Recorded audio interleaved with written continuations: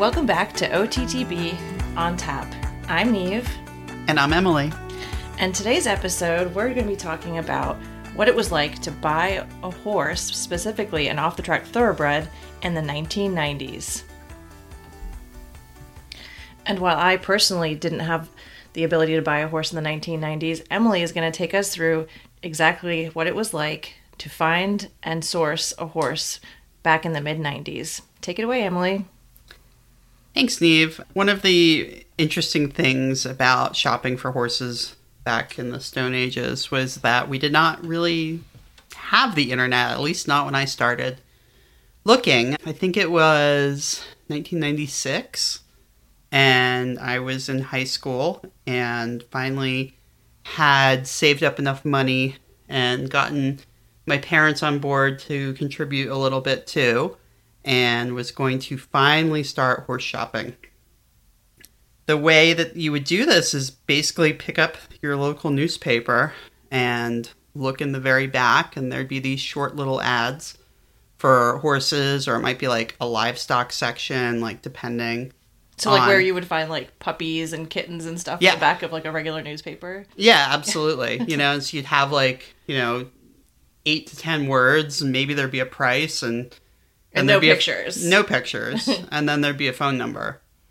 So I always had to write a script before I would make the phone call. So I'd have to like write out what was on the ad and write out what my questions were. So you talk to the person, and then you'd make an appointment to go to their farm or wherever they kept their horse, and they would give you directions over the phone because there was no MapQuest, that's even outdated. Children gather around. A newspaper is. Right, yeah. What's the paper? And we would get, my poor mom had to drive me because I did not have a driver's license yet, and we would get horribly lost pretty much every time. And no cell phones, No, you'd have to stop at a payphone if you got lost and then call for more directions, which were like, you pass 3 trees, and then there's a big hill, and then you make a left at the bottom of the hill, and then maybe you arrive there. The other thing is you would record, if this was a more expensive horse, or if you didn't live nearby, you would actually record VHS tapes with like the big old camcorder and then mail them out to people. That somebody had to like painstakingly edit with like some cool neon graphics and information about the horse. I never had neon graphics, although infamously, and this is kind of embarrassing, one time I edited one for a friend of mine, a sales video, because I think you needed 2 VCRs to do this. I don't even really, or maybe it was a camcorder and a VCR. So she asked me to do this, and I had the volume on mute. And I didn't realize that my mom was like yelling at me in the background to do something with the dog, or I don't know. And so my poor friend mailed these out, and then found out like later when she actually listened to it with the volume that there was all this chaos going on in the background. So yeah, a little bit embarrassing. Word of mouth was also like literally word of mouth, not word by Facebook, but knowing people that knew people that had a horse for sale is one way you might find them. Flyers and tack shops or feed stores was another way. But yeah, you actually had to go out and drive out, see these horses in person. Never knew what was going to be there when you got there, if you got there. We actually would sometimes even take horses on trial, like you would just load it up and take it for a week or 2. There was no like insurance, no nothing, like just how it was. I feel like I can remember from that time period getting like Practical Horseman magazine, and there being ads in those magazines, but those were for horses that were like way out of anybody's reach. These were, Devon show ponies and things like that, but that's my only like real recollection of like. I feel like they might have been fancy enough to have pictures. Right. With color pictures in Practical Horseman. I also feel like there would be like horse resellers or horse traders or dealers that would like have a constant ad in magazines like that. And, they always like buy, sell, like, horse. Yeah. Yeah. So a little bit different than now. I don't know if it's easier now or harder. Right. In some ways, like the simplification of that process, like meant that you were probably a very dedicated buyer, and probably as a seller, you were probably maybe a little more open, but I feel like also the volume of horses being sold and the volume of off the track thoroughbreds being sold now is like way up and beyond like what it was back in the 90s. Oh, absolutely. Yeah. We did also still vet them, but that was probably a little bit different as well. We can talk about that more as we get into it too. Well, we thought we'd just take this opportunity to get to know Emily's former advanced horse via the horse shopping process in the 1990s. So we're just going to do a little Q&A here. Emily, how do you feel? Feeling good. So you were coming off of a pony, I think, at the time, right? When you were starting to look for your first thoroughbred, or what sort of background, or where had you kind of... I don't think I ever rode a pony. Wait, I thought Prince was a pony. Oh, well, yeah, but that's when I was 10. I don't think he was a pony either. I think he was horse-sized. For those of you that don't know Emily in real life, she's quite tall.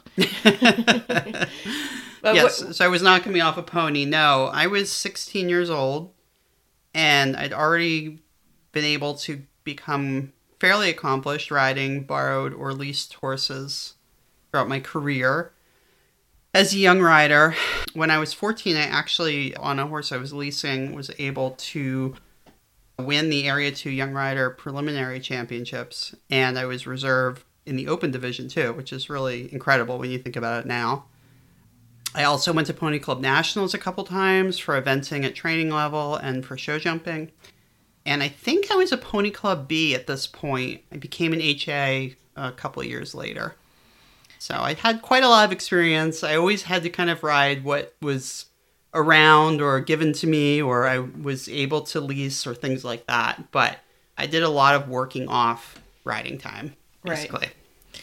And at that time, were you working with like one trainer, or were you like a working student, or kind of a barn rat kind of situation, or like who kind of helped you through the process of finding a horse? I mean, I definitely went through the barn rat phase. I was working with some trainers through Pony Club for dressage and show jumping, but they weren't actively involved with like the horse purchasing process. I was working for a really wonderful woman at the time who owned a barn, and she really helped me a lot with the search. So she wasn't specifically a trainer, but she could get on and ride anything and was very experienced herself. I think she evented through like the intermediate level and was very experienced with off-the-track thoroughbreds as well. So she really helped me quite a bit. And when you were starting to look for horses around where you were living, where were you living at the time? I was in New Jersey. Oh, okay. And how far were you willing to drive to go look for a horse? Well, it depended on my mom's schedule, to be honest, unless I could get Anne, the woman I was just talking about, to drive me somewhere. And I don't know, probably within an hour radius, something like that, not very far. You were like kind of near Gladstone? Not at that time. It was more central Jersey. Okay. And what was your search criteria? Like, what were you personally looking for? Like, were there things that you were like, you know, I don't want a horse that's under 15 hands, or I don't want this or that? No, my search criteria was basically I was looking for the horse that was going to take me to the very upper levels of eventing. And I feel like I knew I was going to have one shot to get this horse. And I tried horses that were all different sizes, all different shapes, all different colors. They tended to mostly be thoroughbreds just because that was what I could afford. And they tended to be very, very green. But I did not have like a set criteria in terms of like what the horse actually looked like. Now, in terms of conformation, I was very specific. What specifically about conformation were you looking for? Well, one of the great things about Pony Club is that they really teach you what to look for in terms of conformation, not only for soundness, but for certain traits like movement and jumping. So I had a really strong foundation already, but then I was a voracious reader and I was obsessed with books about eventing. So I had Jimmy Wofford's book. I was just looking at it. It was published in 1995, Training the 3-Day Event Horse and Rider. And he has a really excellent section in here about conformation and how different conformation traits affect things like movement and jumping. He also talks about the size of the horse And I really love that he says here towards the end that a good horse will always have some length in him somewhere. I feel like there's this real trend towards like super short backed horses and kind of upright, maybe short and upright in the neck. And in my experience, this has held true for me, whereby the horse with a little bit of a longer back has that scope to jump the bigger jumps more easily. And Alex was definitely that kind of horse, right? Yes, he was very long. When you were looking at horses, were you the type of person that could just sit on a horse and just sort of know, or was there more to it than that for you? I think that that's a complicated question. I think it's easy to sit on one and say, no, this isn't it. That's fair. But when you're looking for something super specific like I was, it took me a little bit longer because I wanted to make sure that with my limited funds, I would end up with something that had the ability to take me to the upper levels. And I also, one of my biggest criteria was something that was going to jump the fence, that loved jumping, and that was going to jump sort of in spite of what you did rather than because of what you did. That's a really good point. When you found horses that you liked, you said earlier that you were often able to take horses on trial. Did you take any horses on trial? If I recall correctly, I think I took one on trial. And unfortunately, I got him vetted, and he had some issues that my vet didn't think he would hold up to upper level eventing. And then I think we had an ice storm or something like that, and he got stuck at our barn for a little while. So that was a little bit unfortunate for all parties involved, particularly the seller, because she knew I wasn't buying the horse, and then we also could not get a trailer down the driveway. I feel like in this day and age, like, people's heads would pop off of their body if that happened. 100%, yeah. Yeah, he ended up being with us for a little bit longer than intended, that's for sure. Can you talk a little bit more in depth about, like, what it was like when you would show up to someone's farm that you had driven a couple of hours to go see a horse? Like, you know, how did it work? Did you watch the person ride the horse? Did you tend to just get on? I'm assuming you probably didn't bring your own saddle in there and expect anything like that. To be honest, it was not that different than it goes today in terms of when you buy a horse. No, I did not bring a saddle with me. Generally speaking, if the horse was broke, I did look at some that were unbroke. Generally speaking, the seller or the seller's rider or trainer would get on it and ride it. And then if you liked it, you would get on it and ride it. I do have a memory of looking at one where I think the person couldn't be there, so I literally went to their barn and pulled this horse out of the field and rode it. That must have been weird. I don't think it went very well. So, you know, there were kind of instances like that. I think I looked at one that was like a 2-year-old, and the woman decided she was going to teach me how to lunge a 2-year-old that had never been lunged. So that was another interesting experience. And you're just a captive audience at that stage. Yeah, I'm like, can I get out of here? I don't want your 14-hand 2-year-old that's feral.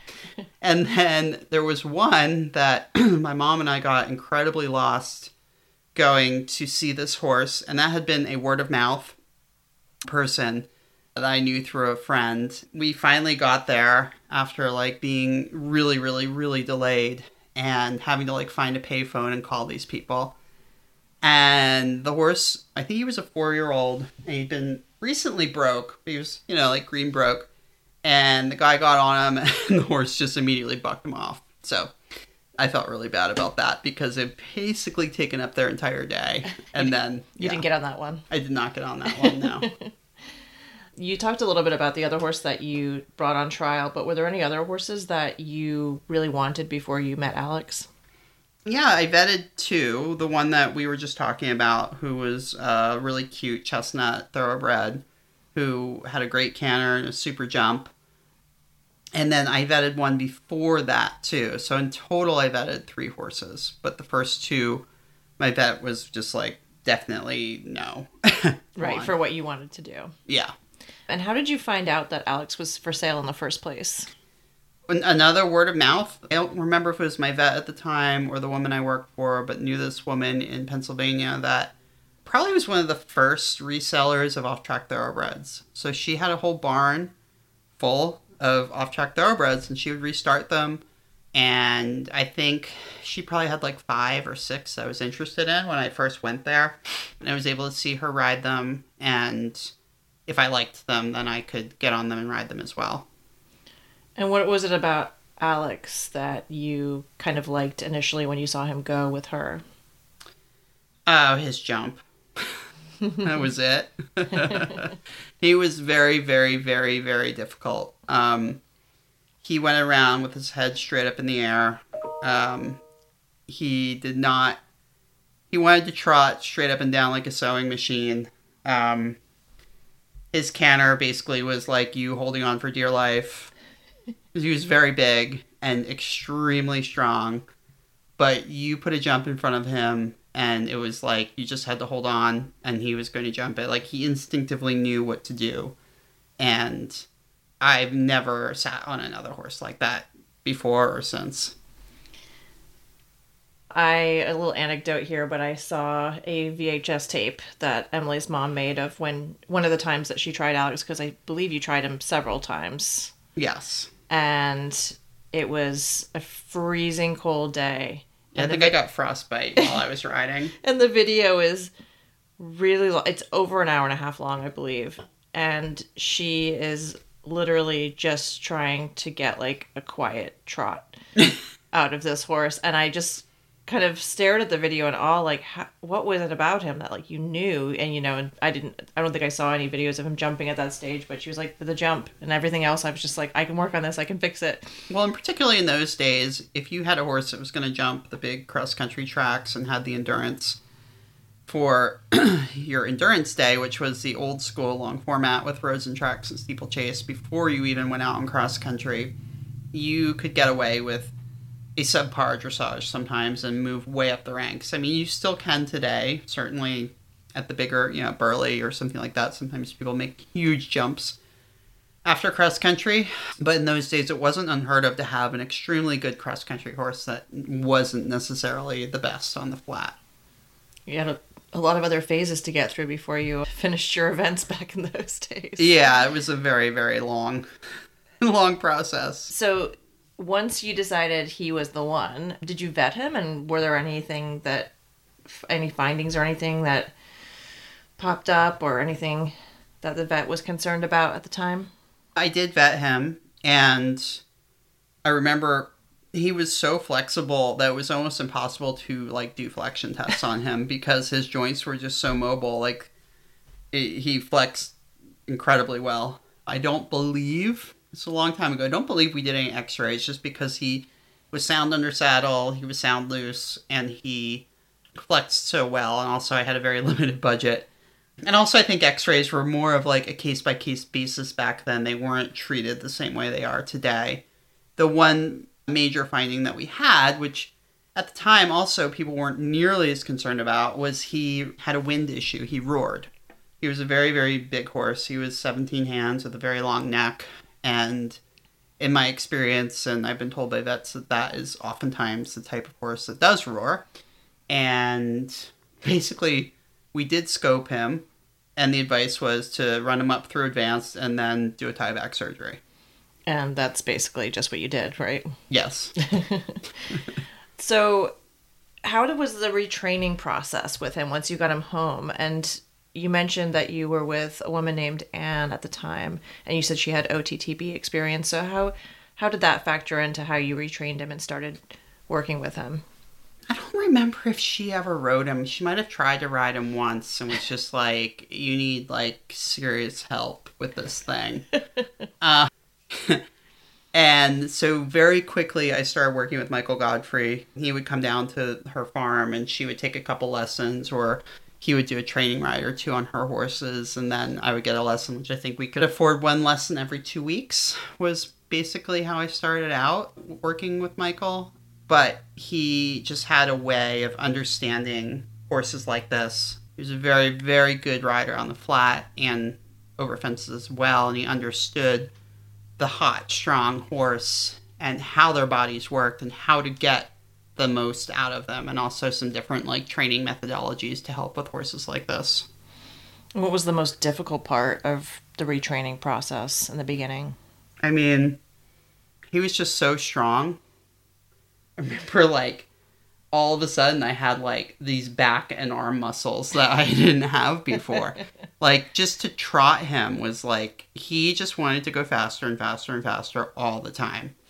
But the funny thing was you could take him on a hack down the road on the buckle, and as long as you didn't touch the reins, you were fine. I feel like this is a fairly common trait of upper level horses. Yeah, maybe. I don't know. But I mean, I've never ridden a horse that it's weird. He didn't have what you would consider like a dull or a dead mouth because he could feel it. He just didn't care. Yeah. I actually rode him in a Niamh bit for most of our training at home because I found it didn't really make a difference to ride him in a stronger bit at home. And then that way I could have a little extra oomph when we went to a competition with a little bit of a sharper bit. And when you say sharper bit, you meant? Well, in dressage, we always rode in snaffles as it was. I don't think we could use a Dr. Bristol even in those days. So I feel like I rode in like kind of a thinner, loose ring. Yeah.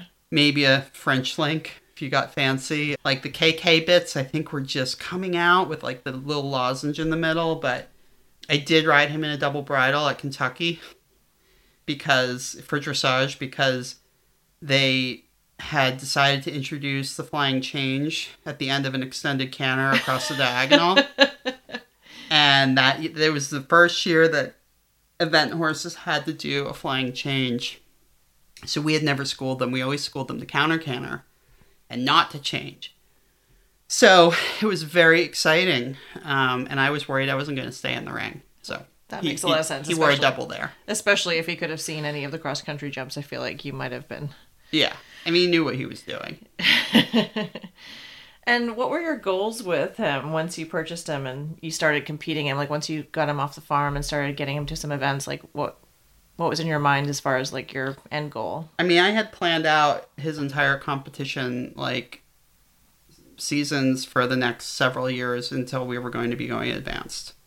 So we were going to do like X amount of novices, X amount of training. I think we were going to do 4 novices, 4 trainings, 4 prelims, 4 intermediates, and then move up to advanced. So I had like planned out in my 16-year-old mind, like specifically, this is the schedule and this is what we're going to do. And the weird thing is it pretty much worked.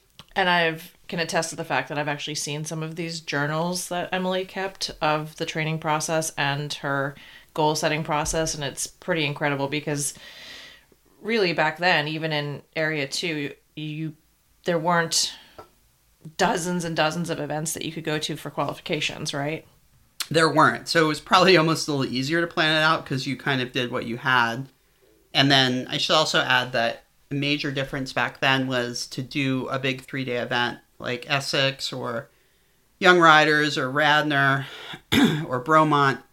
You at most ever did one in the spring and one in the fall. So that is a major difference to today. A, there were no more available.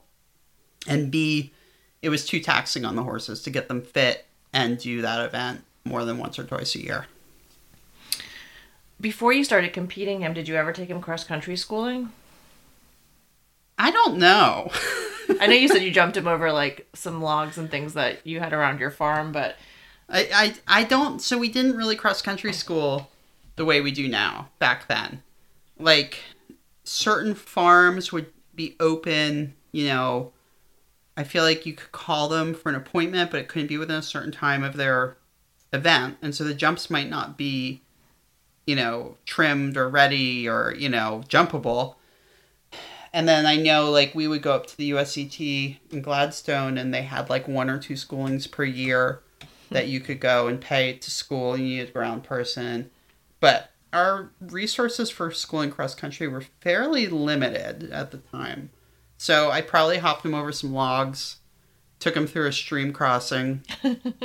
And the other major difference, too, was we started off at novice. We didn't have beginner novice. We didn't really have starter.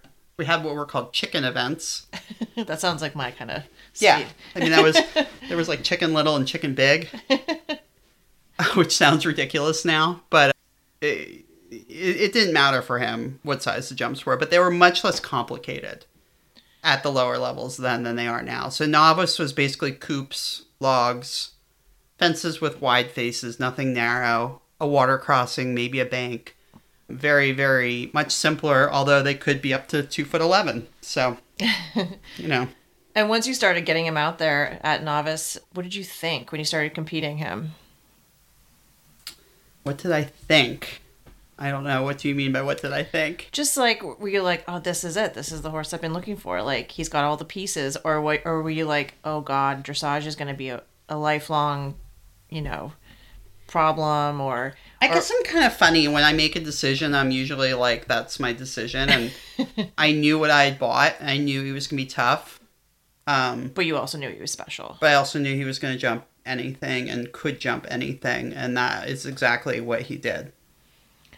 I'm just going to add here that a couple of times Emily and I have walked different courses in and around Area 2, like Radnor and Fair Hill, and you can still see sort of the fossils of the years before of the long format of old jumps that she's pointed out to me. And the thing that she said to me that really resonates with me now is that there was no practicing any of those elements. If you had a triple down bank, you never got to go school that anywhere, or a ditch in a wall with a Normandy bank, or just things that now people are building in their backyards because they're on every course. It was just something that you showed up and you just worked really hard to get your horse to be yeah, a heat-seeking missile, so to speak.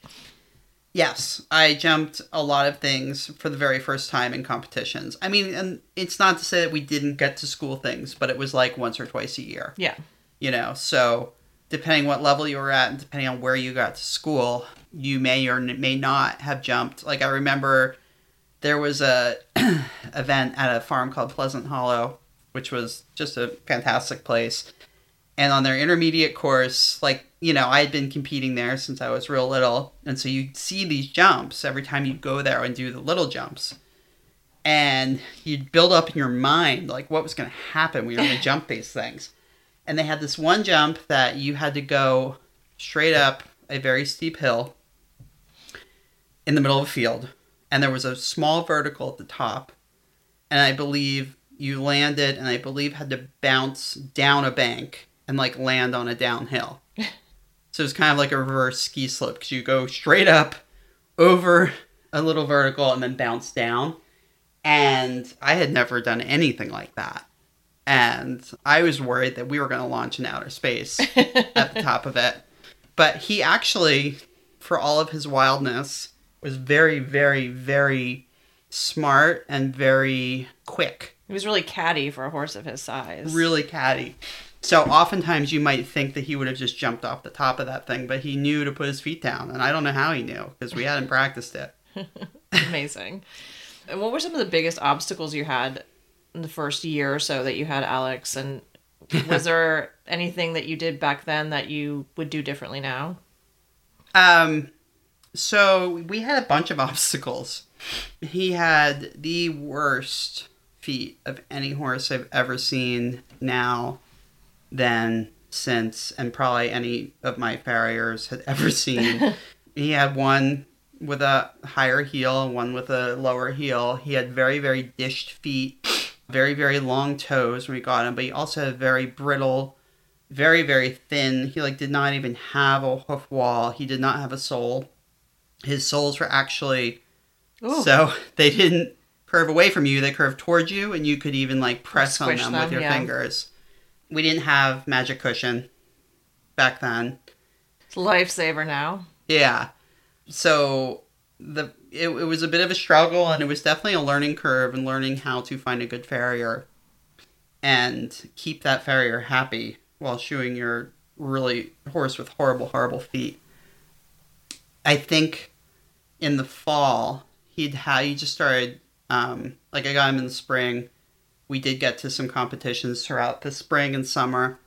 And then in the fall, I'd moved him up to training level because that's what you did. And then we ended up just pulling his shoes and chucking him out for the winter. Just let him grow some hoof. Yeah, which again is kind of controversial. Now, it's certainly not something you would want to do on hard ground or limited time or anything like that. But for him, it was actually very beneficial because he could not grow, like with the nail holes, he couldn't grow any more wall. I don't even know if we did glue-on shoes back then. If we did, it was like a really big deal. And there were no like hoof boots or anything like that. So that was basically your option. I remember when Keratex came out, that was like, oh my goodness, why am I putting formaldehyde on my horse's feet? But that was like a huge invention, and that actually helped a lot. So that was a huge challenge, probably the biggest one, and it was ongoing. He also did not like to eat. He was very, very thin, and I'm sure he had tons of ulcers, but again, we didn't know about ulcers back then, or it wasn't commonly treated or anything like that, and or was extremely expensive, probably even more expensive than it is now.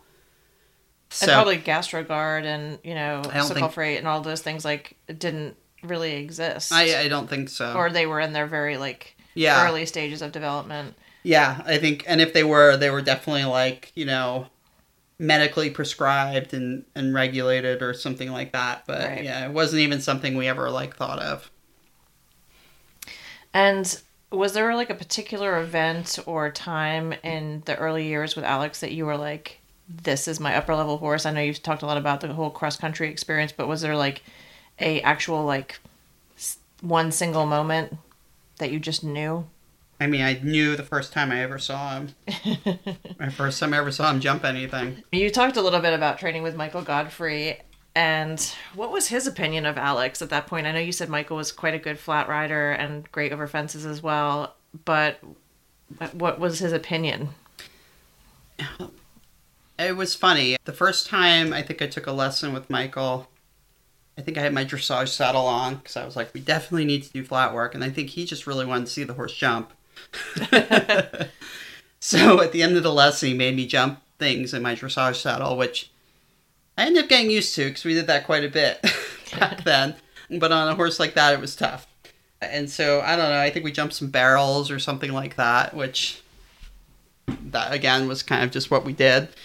And he stopped me and told me that I had to take really, really good care of him because he was a big-time horse. And he just kept repeating it. So that was really special for, someone that had gone into Burley. I think he was 10th at Burley one year and consistently was placing at the upper levels at that time, that he had such a high opinion of him after seeing him jump literally one jump. He could see the it factor. Yes. And then the funny part of that is that the woman who sold him to me had called him and told him to come look at the horse. I didn't know that at the time. And he just never went. So you did mention that Michael didn't love riding Alex, though. Nobody loved riding Alex. He never got to take him around a cross-country course. That's the only time he was fun. This feels like a really good place to leave this episode for today, and join us where we follow Emily and Alex, her OTTB, to the upper levels of eventing. Please follow us on social media. You can find us at OTTB_on_tap on Instagram. On Facebook, we're OTTB Market.